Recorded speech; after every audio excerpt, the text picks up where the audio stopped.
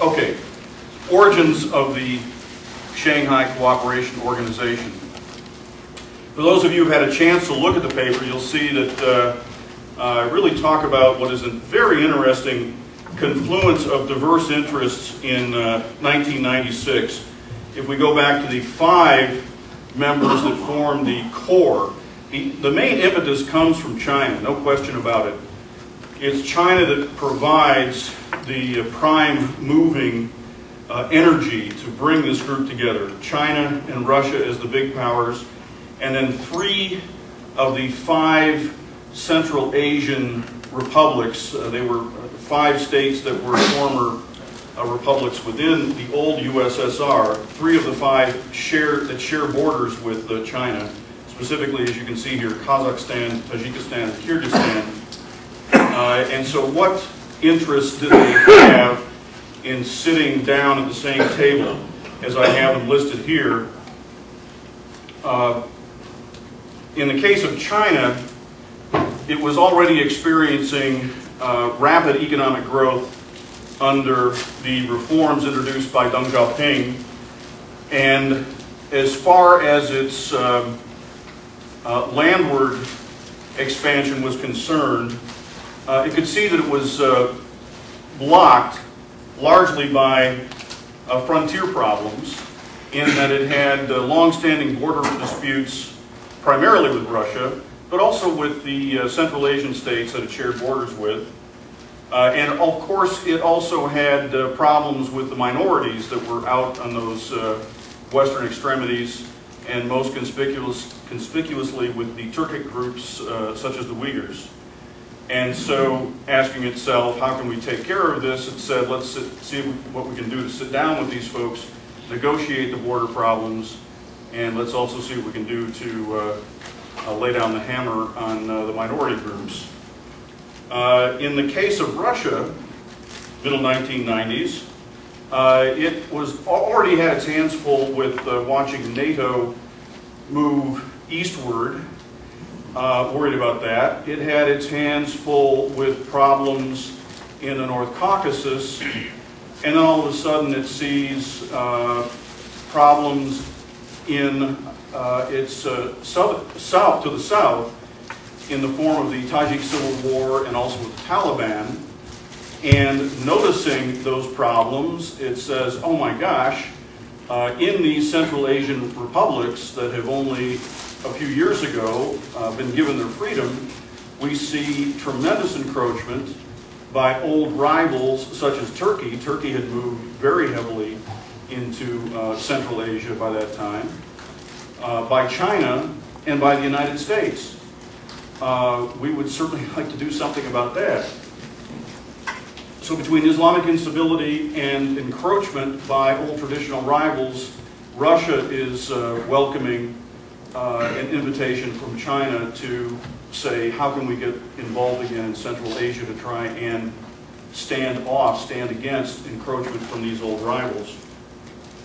The Central Asian states themselves, who were, to put it mildly, economic basket cases,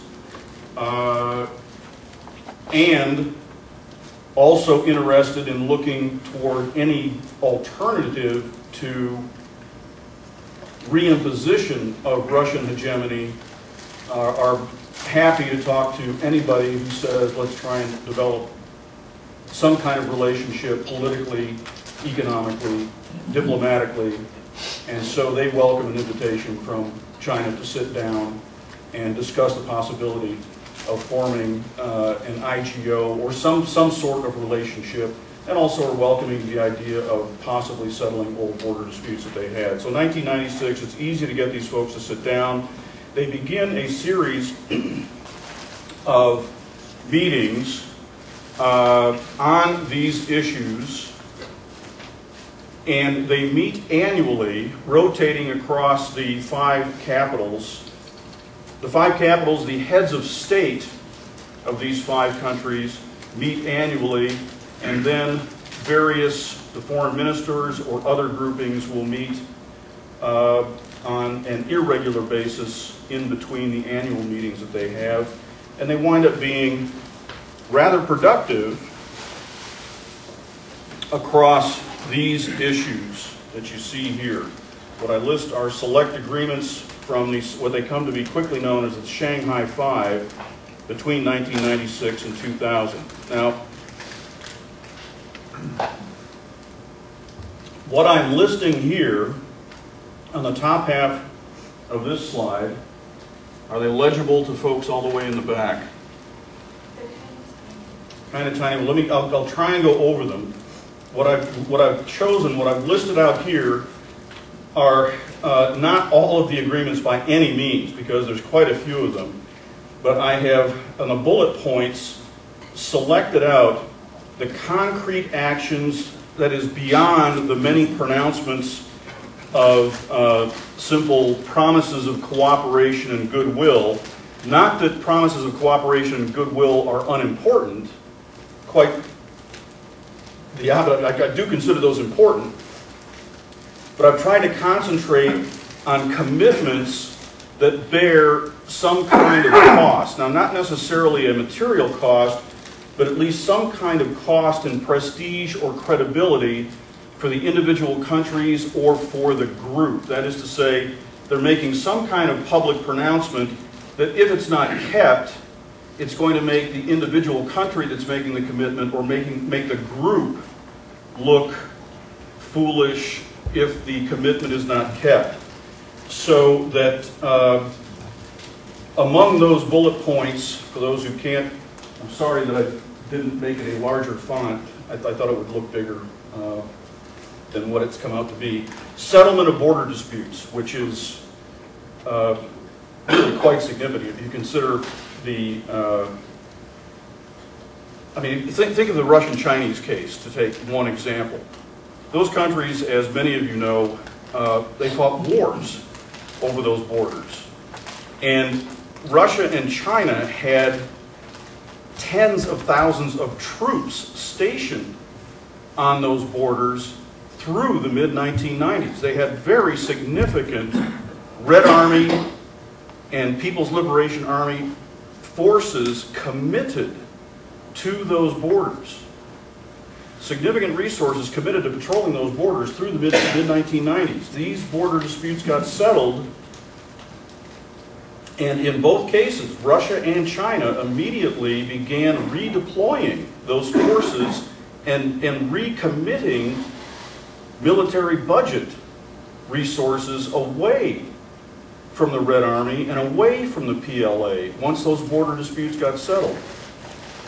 That's going to have consequences later on for both countries, I mean, to their benefit.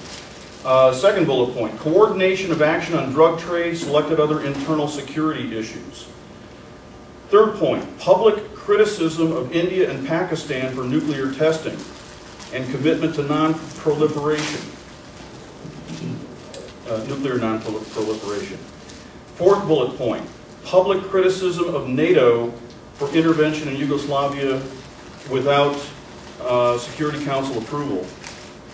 And the last point, this came at their last summit as the Shanghai Five when they met in Dushanbe, Tajikistan. Anti-Terrorism Center to share information and coordinate activities in suppression of separatism, extremism, and terrorism. I put those in quotations because those three specific words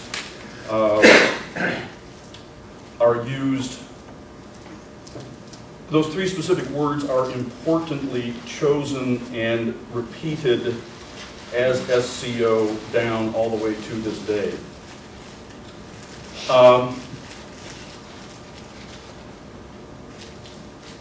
I chose these also because all of them prefigure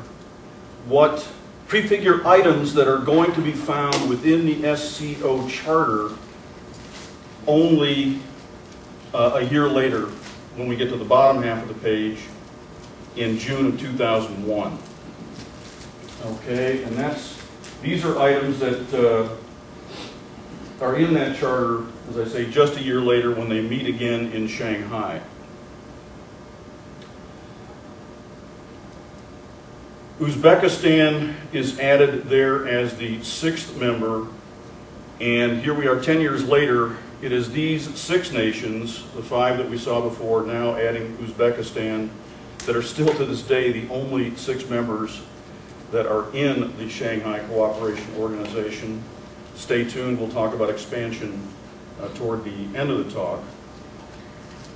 What happens in the charter? I'd like to emphasize what are the themes that are in the charter before I get to the bullet points. In fact, I probably won't dwell too much on the bullet points because you just heard them in the top half of the page. Nature of the organization. It has to do with the settlement of borders. Importantly, it has to do with non-interference in the affairs of fellow members. Non-interference in the affairs of fellow members. This is the sacred principle. If we were talking Star Trek, the phrase that we would use is, this is the prime directive. Okay? In fact, wasn't that a prime directive in Star Trek? Yeah. Which in Star Trek got violated every week, every episode. Yeah. Non-interference in the affairs of fellow members. Another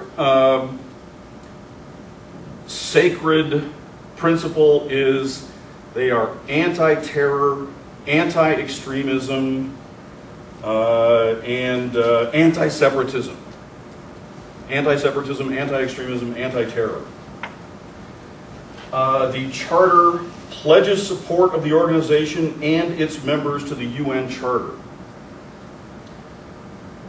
I mentioned they admit Uzbekistan to membership, and, interestingly, the Charter declares the Central Asian member states, who now number 4 of the 5 former Soviet Central Asian republics, declares those member states to be nuclear-free zone, and they establish a secretariat, interestingly in Beijing, not Shanghai, but there it is. That's what the Charter basically does. It does some other things, but those are the highlights. Okay. All right. So now we've got it up and running. Through 2004, we basically kind of deepen that. We're going to add some economic cooperation agreements, polish up the border agreements and things like that. All right. Now, let's go to what is a big turning point, because up through 2004, this organization is still going to largely fly underneath the radar as far as the West is concerned. As far as relations with the West, recall 2001 through 2004, what's going on with the West and Central Asia is basically we have the United States and NATO allies coming into Central Asia,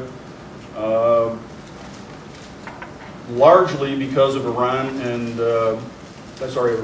and Afghanistan, and establishing what the U.S. and NATO allies call the Northern Distribution Network, which is essentially a military network to supply war efforts in Iraq and Afghanistan to supply our forces there. So we have various bases, the most important of which are in Uzbekistan at a base called Kashi-Khanabad, shorthand of which is K2, the base known as K2, and another important air base in Kyrgyzstan called Manas.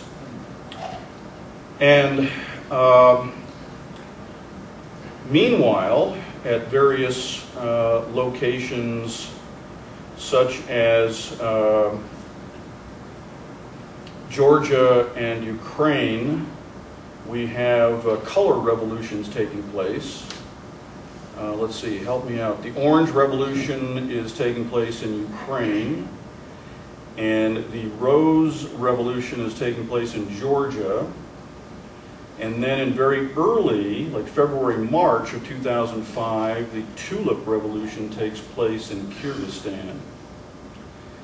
And with each of those lovely colors, the beads of sweat in Moscow and Beijing are getting richer and more numerous. So then in May of 2005, actually earlier in 2005, a silent protest begins in Uzbekistan. And this goes on for 100 days. Now, Uzbekistan is the location of this K2 base, this big base. The leader of Uzbekistan, a lovely fellow by the name of Islam Karimov, is sweating even more heavily than folks in Moscow and Beijing. He's very familiar with these color revolutions, and he has these protesters who are doing nothing but standing silently, angry about the fact that he has imprisoned about 24 businessmen whose offense is that they've been very prosperous, and Karimov cannot understand how they've gotten to be so prosperous, and he believes that their prosperity is some conspiratorial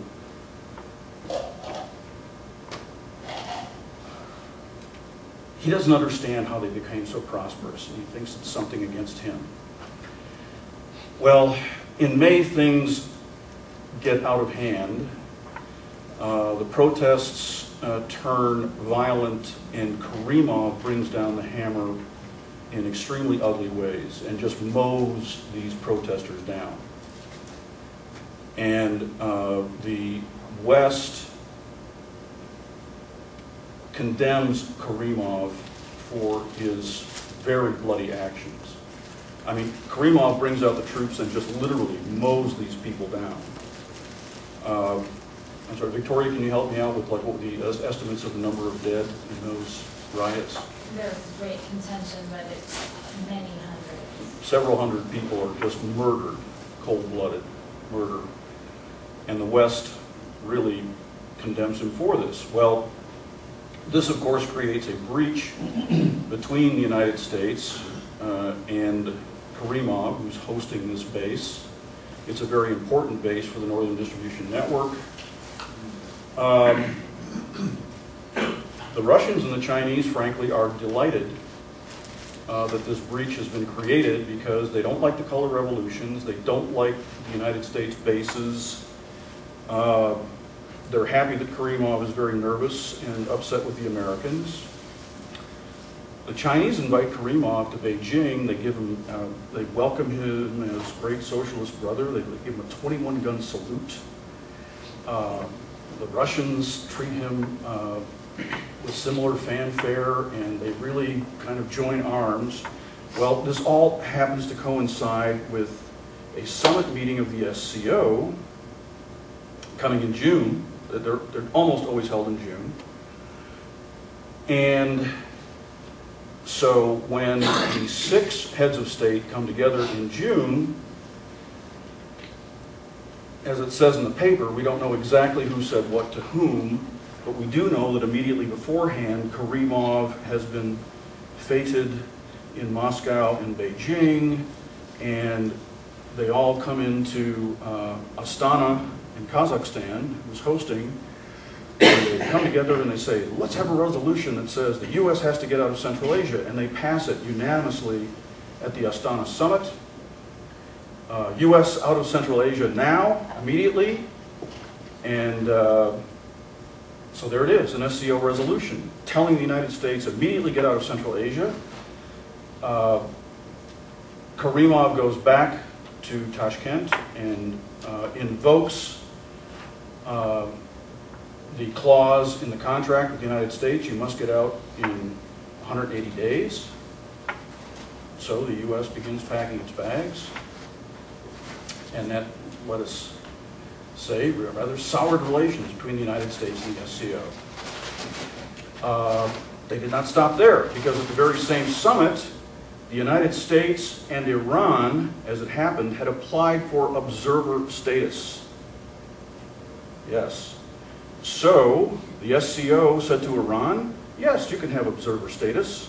And told the United States, no, you may not have observer status. Oh, thank you very much. They didn't stop there. That autumn, the SCO had begun to hold military practice exercises for anti-terror kinds of operations, they said. They called them Peace Mission 2003, Peace Mission 2004. Peace Mission 2005, they held that autumn, and it was the first time that Chinese and Russian forces coordinated their efforts.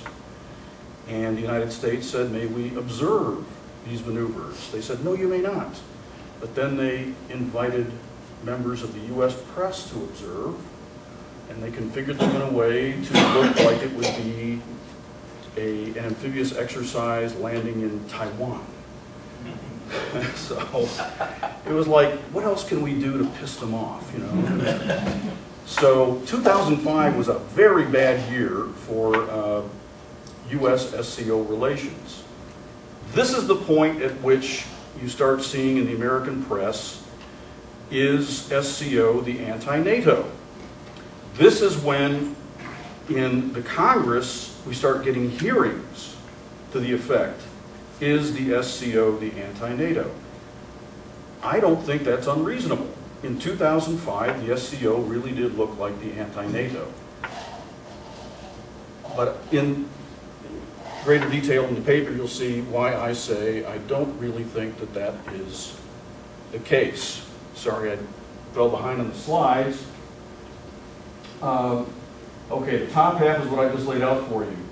The bottom half of the slide, I'm saying, in the larger scheme of things, there's really nothing natural about anti-US or anti-Western in the SCO alignment.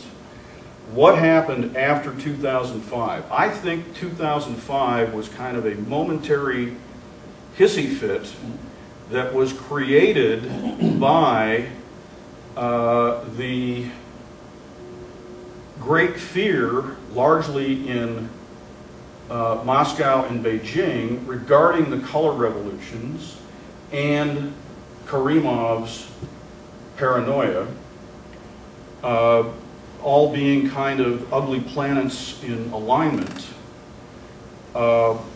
because what happened beginning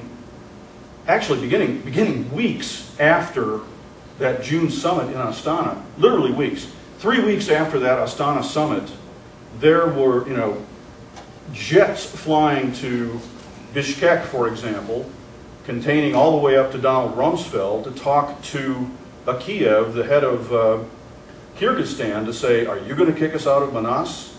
And Bakiev said, not if you line my pockets, which the United States did. Bakiev managed to leverage that SCO resolution into, it was about a 10-fold increase in the U.S.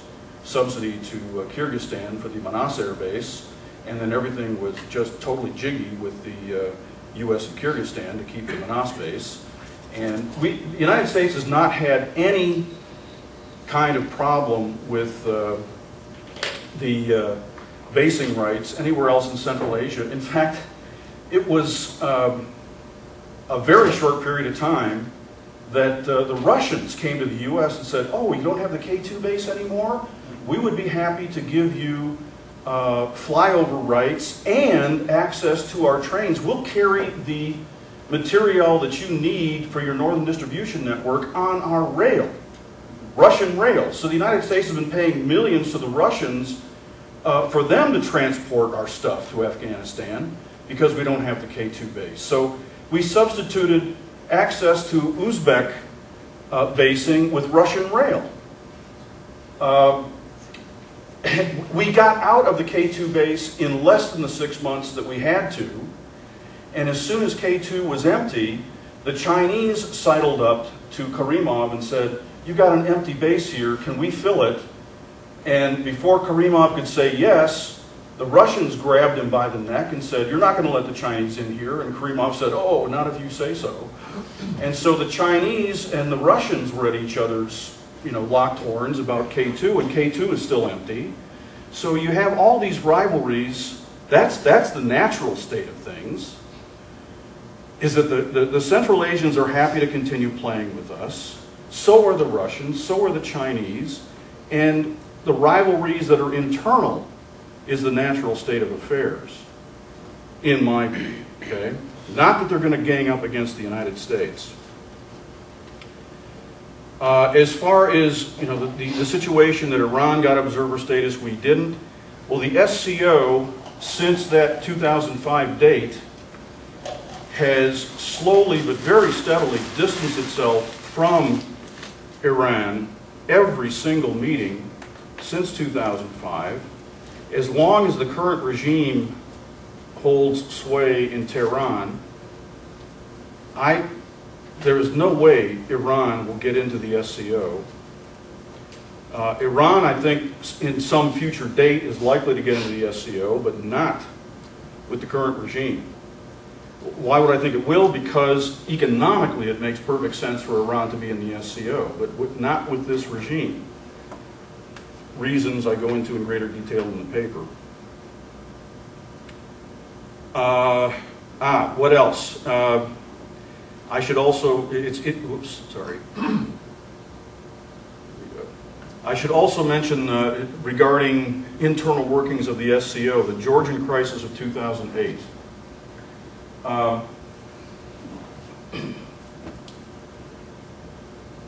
You'll well recall, 2008, Abkhazia, South Ossetia break away from Georgia.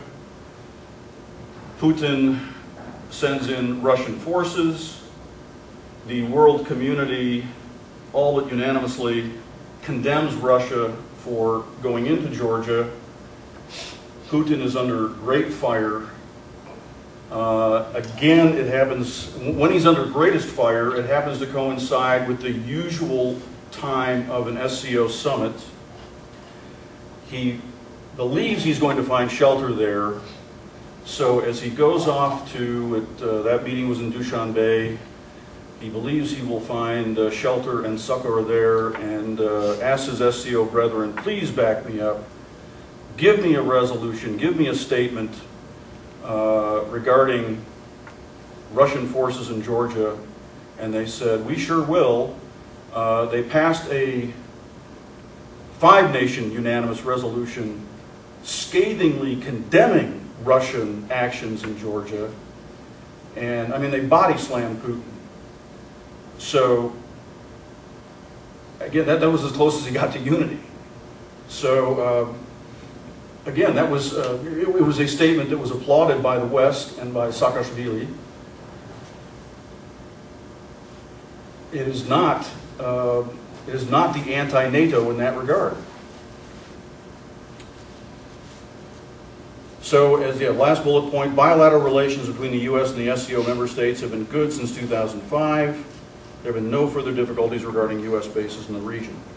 In that regard, you cannot say that the SCO is the anti-NATO.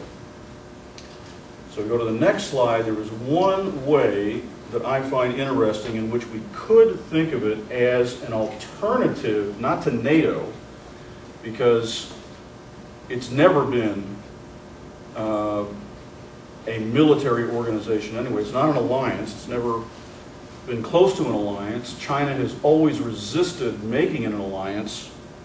And so that's yet another level at which it does not make sense to think of it as the anti-NATO. But as an alternative to Western-style IGOs, now this is something worth thinking about. And so here's my third of the 4 points. The significance of this concept that has hatched within the SCO that they call the Shanghai spirit. So I want to spend a little bit of time talking about their concept of the Shanghai spirit. Any IGO worth its salt will develop organizational norms. And this is something which has evolved over the first decade of the SCO. It was formally unveiled at the 2006 Shanghai Summit, even though the ideas that are contained therein,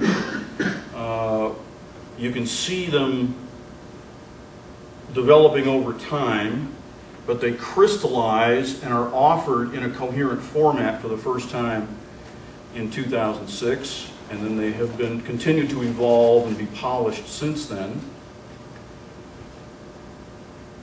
I use the phrase here, an oppositional identity, because they do. They have been crafted and they are stated explicitly in opposition to Western norms and ideals.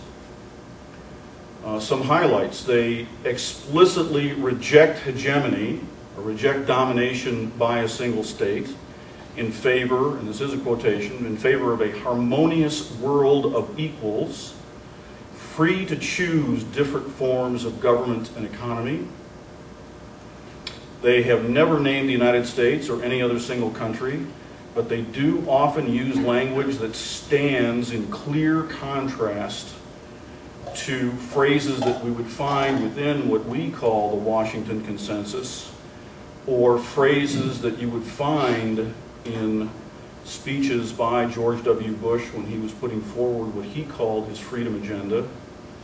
In other words, if you were to read statements that were out under the heading freedom agenda, you can find phrases that are the negation of that.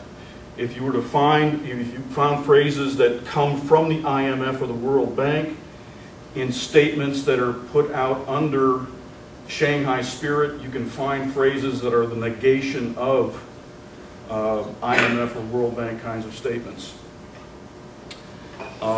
Next bullet point is a direct quote from Shanghai spirit kind of statement. Models of social development should not be exported. Once again, non-interference in the affairs of others is sacred to the Shanghai spirit. This next one is purely mine. I'd love them to come out with it, but I'll offer it to them. Maybe they'll adopt it. Instead of R2P, think of R2 mind your own business, R2 MYOB. So I say, in this to me, more interesting regard, the SCO may indeed be or become an Eastern alternative to Western IGOs. In the paper, I talk a bit about how, thinking in Western IGOs are often asking nations to surrender some aspect of sovereignty. I will forfeit changing my currency unilaterally in order to join this currency union. I will forfeit changing my tariffs unilaterally in order to join this customs union. Okay, surrendering sovereignty in some way. Whereas the SCO in their stated values are sovereignty preserving. Okay. So why are they trying to preserve sovereignty? I'm asking myself. Well, in order for authoritarian regimes to hold on to their ability to fend off outside interference, to have outsiders impose their norms on them. How convenient. But as I say in the last bullet point, but isn't that exactly what people were accusing Great Britain of doing in the 19th century, or accusing the United States of doing in the post-World War II world, of just conveniently preserving their ability to work their will upon others. So, how judgmental do we want to be? That was the only thing I was trying to do in that last point. I don't know. I didn't want to judge the Chinese any more harshly than the Chinese or other members of the SCO any more harshly than people were judging the Brits in the 19th century or the U.S. in the 20th. Okay. So that's basically what the Shanghai Spirit is about. And it does stand, as stated, quite consciously in opposition to Western norms of what an IGO is supposed to be about. And they do mean it to be just that, an alternative to Western ideas of what an IGO should be. Okay, now, fourth point, what about the future? They have very purposely resisted expanding membership. Several countries have asked to join, Eurasian nations asked to join over the first 10 years, most notably Iran. Iran has knocked on the door most often and most loudly. They have been thoroughly resisted since their first attempt in 2005 when they did attain observer status. But the stiff arm has gotten stronger and stronger with each passing year. In the appendix of the paper, for those of you who have it, you can see those who have observer status.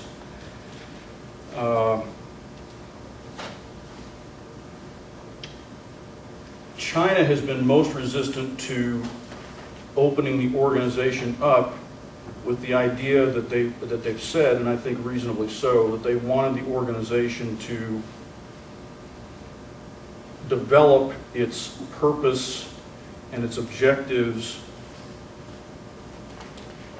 to some level of reasonable clarity before opening up its membership.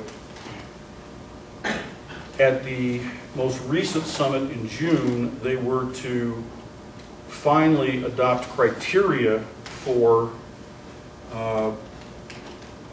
full membership, and that's what I have on this slide. There are 7, and the one here is I dub it the Iran need not apply, because this one says to be a full member you should not be under any UN sanctions. So as long as Iran is under sanctions, forget about it. So I would say Iran under Ahmadinejad and probably the mullahs need not apply. Should not be involved in armed conflict. The others are probably reasonably easy to pass. The significant one, the big significant one is India right now. And the Russians in particular have been pushing very hard to get India in. I think primarily because they can feel the Russians feel their ability to balance against the Chinese is slipping. They would like another big power in there to balance against the Chinese.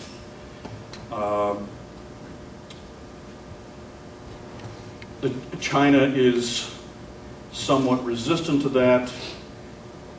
The quid pro quo has been for China to say, well, if India comes in, Pakistan also has observer status. Pakistan is our good friend. If India comes in, Pakistan should come in. Pakistan has its own set of problems. So that seems to remain in stalemate.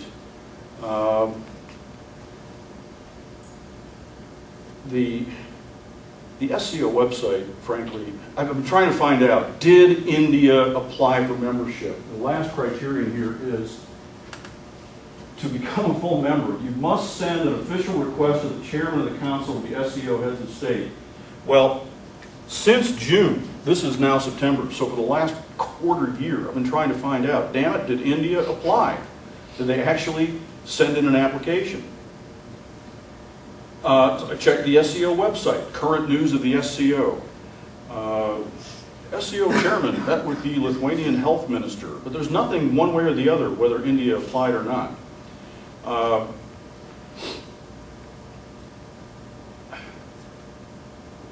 I think there are high schools in Wyoming that have more exciting websites than SCO.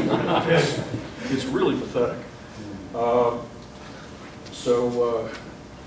As of 11 o'clock this morning, with the help of a State Department contact that Victoria knows, he checked and was able to determine that India has not officially applied for SCO membership. They have sent a communication to the SCO saying that they are interested in upgrading from their observer status, but that does not constitute an application, so they continue to dance around each other. Clearly there are some diplomatic machinations going on there. But if India does enter, that would clearly, India, Pakistan enter, that would clearly increase the significance of the SCO to quite a degree. Because if you think of the economic size of those two nations already and where we're headed in the years to come, and where Asia is headed, it's a force to be reckoned with. So let me draw a line under this and what I think this means with or without India. SCO and long-run interests in Asia. Let's put India aside for the moment because it's too foggy to try and ascertain. Let's assume India is not part of the picture. What would I say? With the current 6 members, the interests of both major and minor powers within SCO militate against unifying U.S. or West, unless the West undertakes actions to unify them. Okay? So there are certainly candidates on the presidential horizon that I think could pull that off. Barring that, I don't see them unifying against the United States of the West. Maritime interests of China provide as many opportunities for cooperation with the United States as for competition, and the same is true for the Indian Navy, whether it joins the SCO or not. There I'm going, I'm relying some on the Kaplan book, Monsoon, and the scholars that he himself relies on. I like that book. I'm a fan of that book. Central Asian states will likely welcome continued ties to the United States and the West, economically and diplomatically, and even militarily in measured ways. They already do, and from everything I can see, would continue to do so. If the U.S. position in Asia is limited, in my view, Russia is more likely to welcome it rather than to seek its elimination. Russia is already looking to India to help in balancing against China, therefore is likely to look for additional help as its position continues to erode in Asia. So my bottom line is the United States, though not a dominant power, can remain a major player capable of remaining engaged in Asia and securing reasonable objectives by playing the role of an offshore balancer. I do not see the SCO as a threat by any means to U.S. interests in Asia. That's my bottom line. So I'm very interested to get reactions and questions. Ted? I have a lot of things to say, but let's ask 2 questions. Can you talk more about how much the SCO reproduces itself institutionally through annual meetings of interior ministers, defense ministers, military-to-military collaboration, foreign ministers, summits, and so forth, such that there's already a kind of collective identity being formed among SCO members. In addition, in September of last year, SCO opened its own university in Tashkent. And I'd be very interested in knowing what kind of curriculum the SCO members could agree on. And I'd be very interested in seeing the theory of IR course, in particular, A. And B, since Randy introduced it as someone who combines IP and security, I was surprised he didn't have more to say about the struggle for economic domination in Central Asia. Russia and China are bitterly engaged in trying to get control over Kazakh, Turkmenistani, and Uzbekistan resources, including especially building natural gas and oil pipelines So isn't that the great game that's going on in Central Asia today? I know that Russia, also in the political economy realm, I mean, Russia is repeatedly and increasingly talking of itself as the financial center of Eurasia. They expect more and more trade to be cleared in rubles. They used to talk about the yuan and the ruble back in 2008 and 9 when they thought that maybe the dollar could be knocked off the pedestal. But now they're increasingly leaving the yuan out and talking more about how more and more countries in Central Asia should be using the ruble, and that Moscow can become the Eurasian financial center, the Singapore of Eurasia, as sometimes they typify it. I mean, I agree wholeheartedly with point 4 that everything we're talking about here is just, it's going to be gone in 10 years because Russia is going to be, by all the theories I know in IR, realism, neorealism, balance of threat, liberal peace, constructivism, Russia's going to be balancing with Europe and the United States against China. I mean, I don't see, conventional IR theory at least, I don't see any way out of it. So all this idea of Russian maneuvering the SCO to balance against the United States, it's not even a footnote, it's a fly speck on the strategic trend of relations, and they're desperately looking for balancing partners. I mean, the daily anxiety in Russia is, why do we keep arming China against ourselves? Because as we know, China is responsible for 20–30% of Russian arms exports. And they're co-producing the most modern Russian weaponry because Russia can't afford to invest in the plant and equipment necessary for the serial production of their latest technological wonders. And they're pulling their hair out in Moscow, realize that, well, we're making $8 billion a year off of this, but we're creating, we're never going to be able to balance against this country if we keep arming them. So we should talk. They don't have the money. Yeah, exactly. They won't be able to sustain it. So I think we talk more about how institutionally integrated SCO is, and then also about the political economy of it. I'd be really happy to learn from you, Ted, about meetings below the heads of state level and the foreign minister level, because the stuff that I've been able to collect so far is really at those two levels. I do know that they have regular meetings at like the health ministers in particular and the defense ministers, but I don't have much material on that as of yet. I know there's a fair amount of coordination at that level. The SCO University, you say it's in Tashkent? It opened in September 2010. 2010. Yeah, I'd love to see stuff of what they're doing there. Maybe we can get a Fulbright to teach them. And then they'll be teaching Ted Huff theory. Yeah. That's right. Great your own data.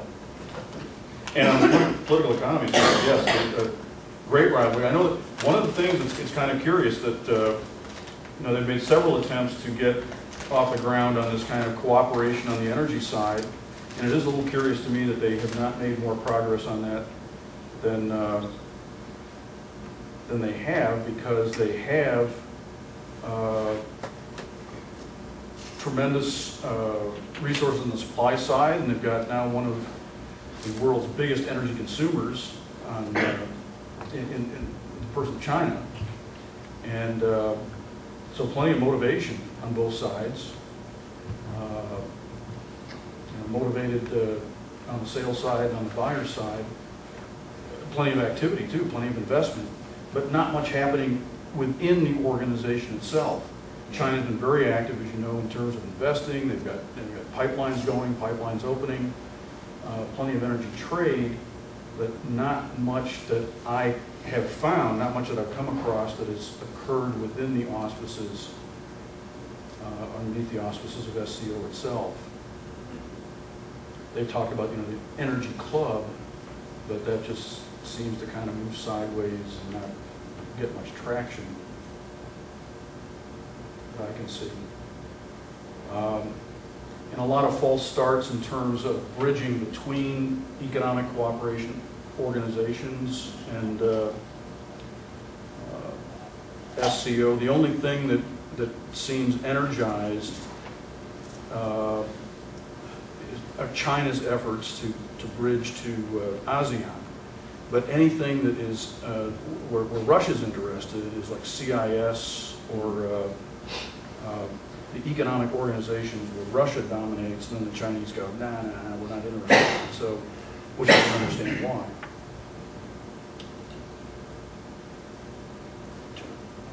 Yeah, would you talk a little bit more about the border thing between China and Russia, how that came about?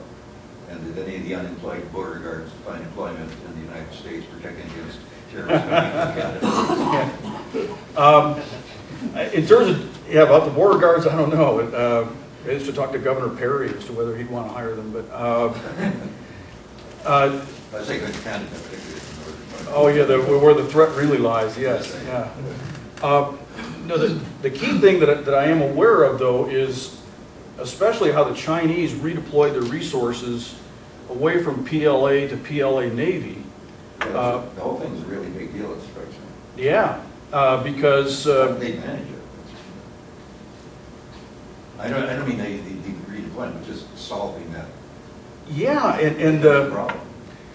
And again, I haven't come across sources. I haven't looked really hard for any sources on this question, but it really is an important question because, especially if the Chinese had this specifically in mind, then I really have to say hats off to them, because in hindsight, they solved this problem, drew down on the PLA, on the land forces, and then really began investing in the Navy. So that if you look at an ongoing secondary, I've not done this in a primary sense, but looking at secondary sources, saying that if you look at Chinese military shares, what was Army versus Navy in 1990 and what is Army versus Navy in 2010, Navy's got a much, much bigger slice of the pie now. And said this source, the big reason is they don't have to worry about the border with Russia. And and here's why.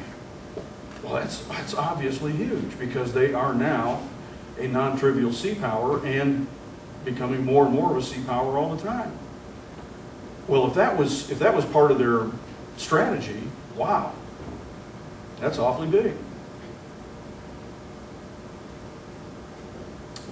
Randy.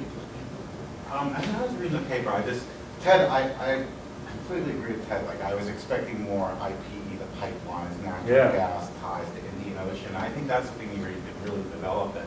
But as I was reading, I thought, wow, this is such a good example of Paul Schrader's sort of alliances as tools of management back in that 1971 piece that he wrote about how alliances don't need to be just power aggregation systems. They can also be tools of management with your rivals, and particularly you look at the small states in Central Asia, they're getting a voice, they get to manage relations. That was the first thing. So I think you could add, it's such a good example of Schrader's tools of management. The other thing I thought was strategic hedging. It seems like a lot of this is just that. Like, China is hedging. I mean, look, it's working with the U.S. It doesn't want the U.S. to fail. We're on good terms with them, but they are hedging just as we are hedging, and this is part of that, an outgrowth of the strategic hedging policy. Same with the small states in Central Asia. They're hedging against Russia, China, but they're also having good relations with the U.S. It's just they're playing both sides of the fence because there's so much uncertainty on what are China's intentions going to be in the future. China's thinking, what are the U.S. intentions going to be?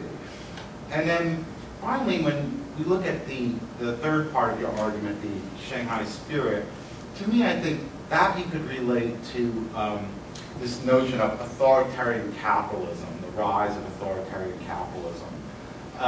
Is it an alternative worldview? And that's the question. I don't really see it that way because it's still working within a capitalist world system. They understand that they're part of this globalized system and they're not going to change it. All they're saying is we really believe in Westphalian sovereignty or the myth of Westphalian sovereignty. We really think states should be hard-crusted, impenetrable borders type, billiard balls. And that's all they're really saying. But the long-term question is authoritarian capitalism an alternative model? like some, like Kagan and Eisner-Gott would say, oh, it's going to create a new Cold War. We'll have, except this time, our enemies won't be those weak communists who don't have an economy. They'll be the strong capitalists, the size of China and Russia. Oh my God, you know, I mean, we've always had authoritarian capitalism. The question is, you know, capitalism doesn't require democracy, because obviously we had a thriving capitalist world system without democratic states. But over time, the question is, does capitalism, world capitalism, affect the internal development of the states within the system? And we tend to think that, yes, property rights, all those things, that perhaps authoritarian capitalism is just a stage on the path to ultimately a liberal democratic society. So, you know, is it a world? I think that's the argument. Is it an alternative worldview, or is it a stage in the development of? So yeah, we can just be a great big Singapore.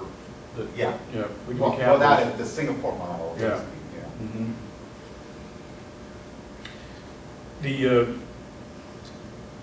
Yeah, I mentioned that the Libyan civil war has split the Chinese foreign policy elite on this question of non-interference in the affairs of others in very interesting ways. If I can just briefly put this in front of you. And it's made the Chinese delegation at the UN, just one manifestation of it, it's made them schizophrenic over the last 4 or 5 months. I quickly kind of gathered up what their behavior's been over the last 4 months, and I've labeled them as China's multilateralists and China's nationalists, and what China's done vis-a-vis Libya over the last 4 months or so. So that when the fighting broke out in Libya, there was already a fairly sizable contingent of the Chinese Navy off the coast of Somalia dealing with the pirates. There's a multinational force, as you folks probably know, dealing with the Somali pirates. Well, some number of Chinese ships broke off from that pirate duty, steamed through the Suez Canal, went into the Mediterranean, which probably at least some of you know, it was the first time in history that a Chinese warship has floated in the Mediterranean. So, what was that, from Mogadishu to the shores of Tripoli. So, quickly the Mediterranean, into Libyan waters, violation of sovereignty, to protect 35,000 Chinese nationals. 35,000 Chinese nationals in Libya when violence broke out. They then they hired some private aircraft, but then also there were actually Chinese aircraft that wound up landing in Libya, violating Libyan airspace, evacuating Chinese and other nationals from Libya. In the UN, voted in favor of UN sanctions against Gaddafi. But meanwhile, of course, before that, before Libya, they portrayed Arab Spring protesters as lawless troublemakers. I'm sure that you had heard that they had suppressed all references to the Jasmine Revolution.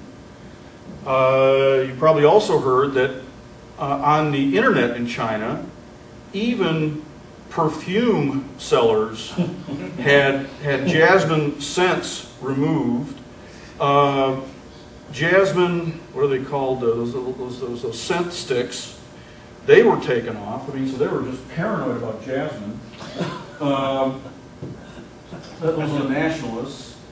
After voting in favor of UN sanctions, after that, in the UN, they condemned NATO airstrikes against the Gaddafi forces. This is the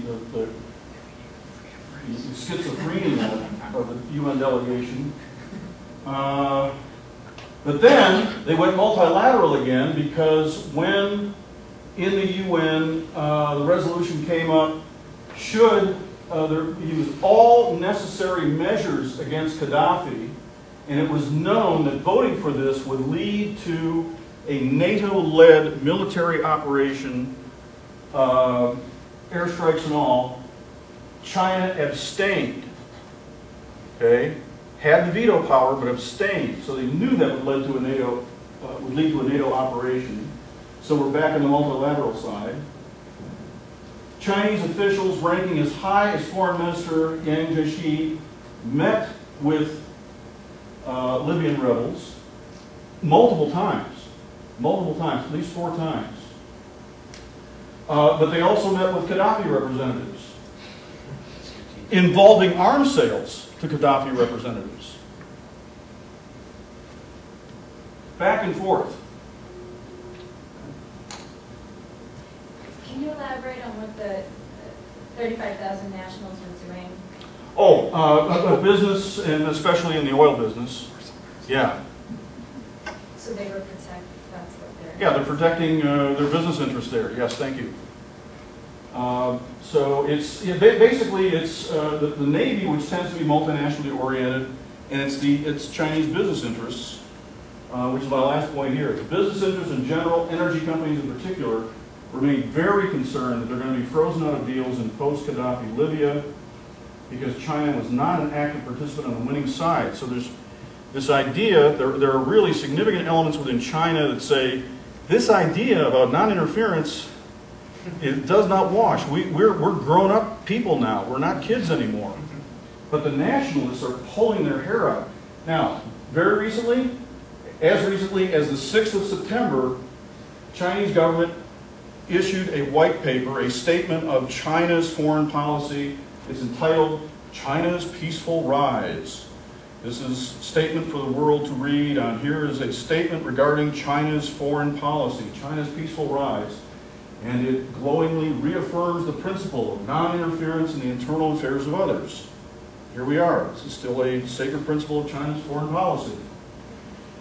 And as of yesterday, China is the only member of the Security Council not to recognize the NTC as a legitimate government of Libya.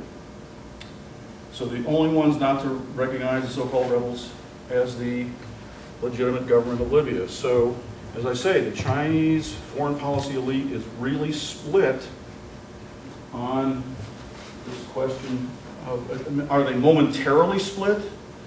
I don't know, but the Libyan case has really thrown them into a quandary. Yes? What would you put your money on in the long run? I mean, that strikes me as the substance of Brady's question, right? Like, are the multilateralists going to win because they're tied into global capitalism that will empower them in the long run? Or are the nationalists able to marshal some kind of resources that will help them appear to others in China better than they do to me, which is they just appear like 19th century great power atavists? That's the $64,000 question, and it's liberalism, mercantilism. I don't know. It's you know, will as China grows to have greater and greater global responsibilities, we now have you know, it's domestic politics creating vested interests within China. Domestic politics influencing foreign policy. Well, wait a second. Why would we liberalism accounts? I mean, the nationalists want access to oil and energy resources too. It's a question of tactics. I mean, are you more likely to get it by backing Gaddafi to the end, or are you more likely to get it by hedging your bets, or are you more likely to get it by jumping feet first on behalf of the rebels? Yeah. Okay. All right. Yeah. Of course. The nationalists want oil too. The nationalists are just principled neocolonialists.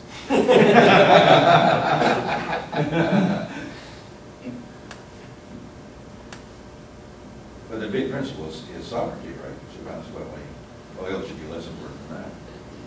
Yes, sir. I think one proper approach to explain this dynamic is because Chinese officials face multiple audiences. So for international audiences, to build an image of responsible great powers, they want to recognize the so-called opposition, even for some national interest. Mm-hmm. But for their domestic audiences, they don't want to show they are eager to support opposition group for their, as a legitimate government. So there are a lot of debates in China on what's the national identity, what's the national goal. So maybe it's very useful to bring those diverse perspective. The second question related to Randy's point. So I completely agree with you that SCO is not an anti-NATO military alliances, but in terms of international politics literature, is SCO of a normal case in terms of alliances, politics, or it's just a typical case? So originally, it probably was created to avoid loss, but as it evolved, it has some new purpose. It occurs to me that recently it's like a political balancing. It's trying to spread some, it's try to emphasize in some kind of ideas that the Chinese government preferred. So it's like political organization. So is that a typical organization from a comparative perspective, or it's a very unique in your opinion?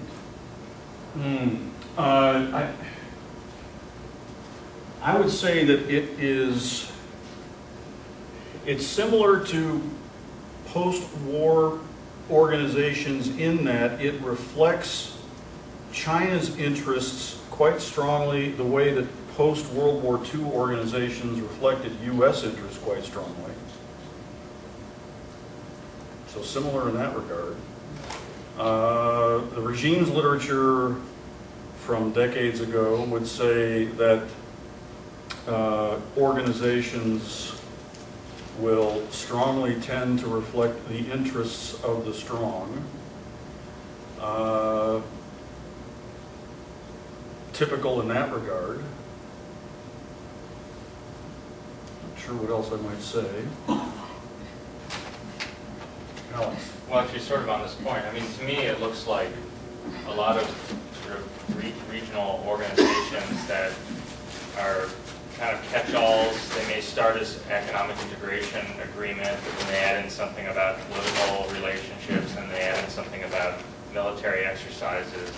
Or it starts as a small regional political organization, they start adding economic stuff. So they become these kind of hodgepodges, not highly institutionalized, sort of jack-of-all-trades regional organizations. And it's distinct in the sense that you have these huge, great powers involved. It's not 4 or 5 African states or something like that. But in some ways, it would seem sort of typical of a regional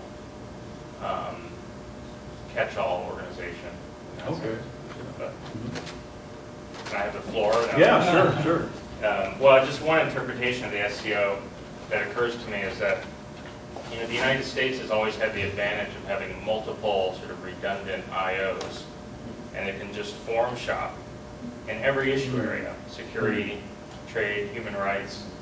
And for China doesn't have that luxury, right? It has the UN. There are very few regional IOs in Asia. Asia's sort of known for that.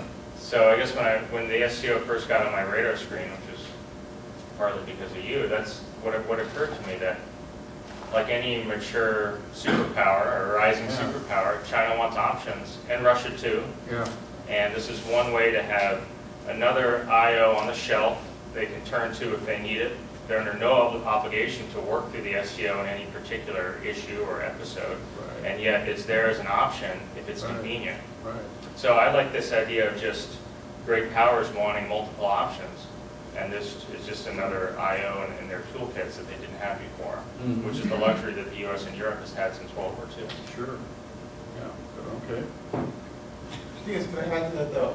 When I was surveying, China and strategic hedging or whatever it's doing, it's funny how the SCO really gets short shrift. Like, at least, I mean, maybe it's a Western perception or whatever, but I really get that feeling like the SCO, I think it's because of what Ted said, that most people feel like Russia is going to align with the West or with India, and that it's going to be against China, and that this thing is just a paper, Is that the sense? Am I the only one who's getting a sense? Like, I was just reading before I got here a paper on China, its foreign policy, and it only mentioned one sentence. It was about strategic hedging against the U.S., because that's what I was thinking. I read it thinking, let me see what they say about the SCO. There was one little sentence about it in like a 35-page article. So I thought, I don't know why it's not taken seriously, I guess.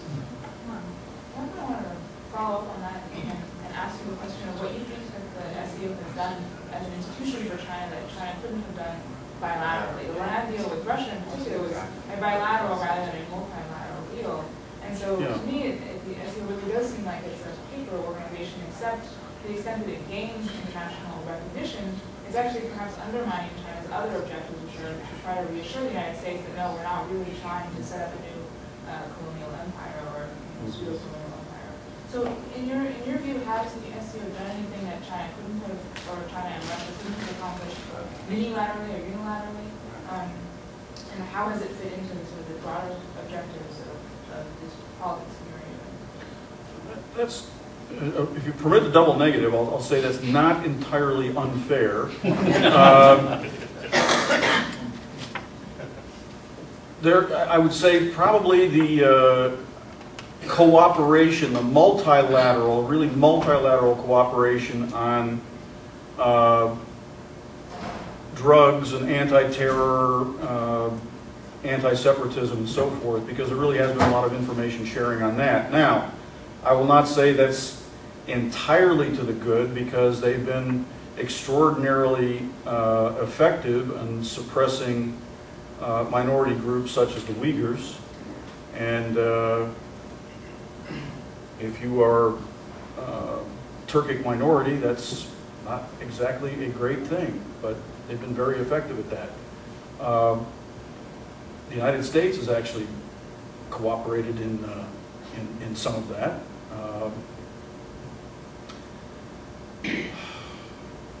Settling with, to what extent are settlement of border disputes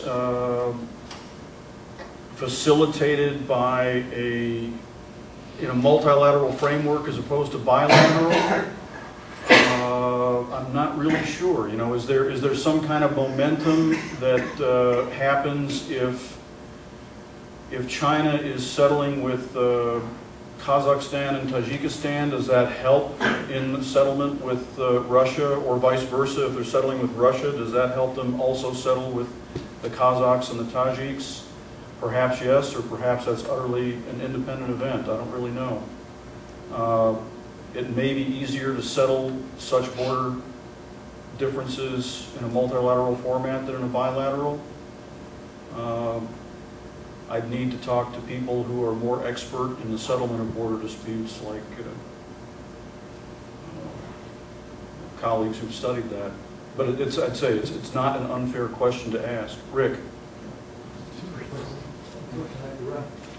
Well, I just wanted to mention that this, I wonder whether the SCO has any kind of permanent observers, or is there any kind of follow-up on borders? I always think of it as an organization that's largely institutional. The administrative office doesn't do anything. Yeah. It's the way I couldn't be an anti-NATO.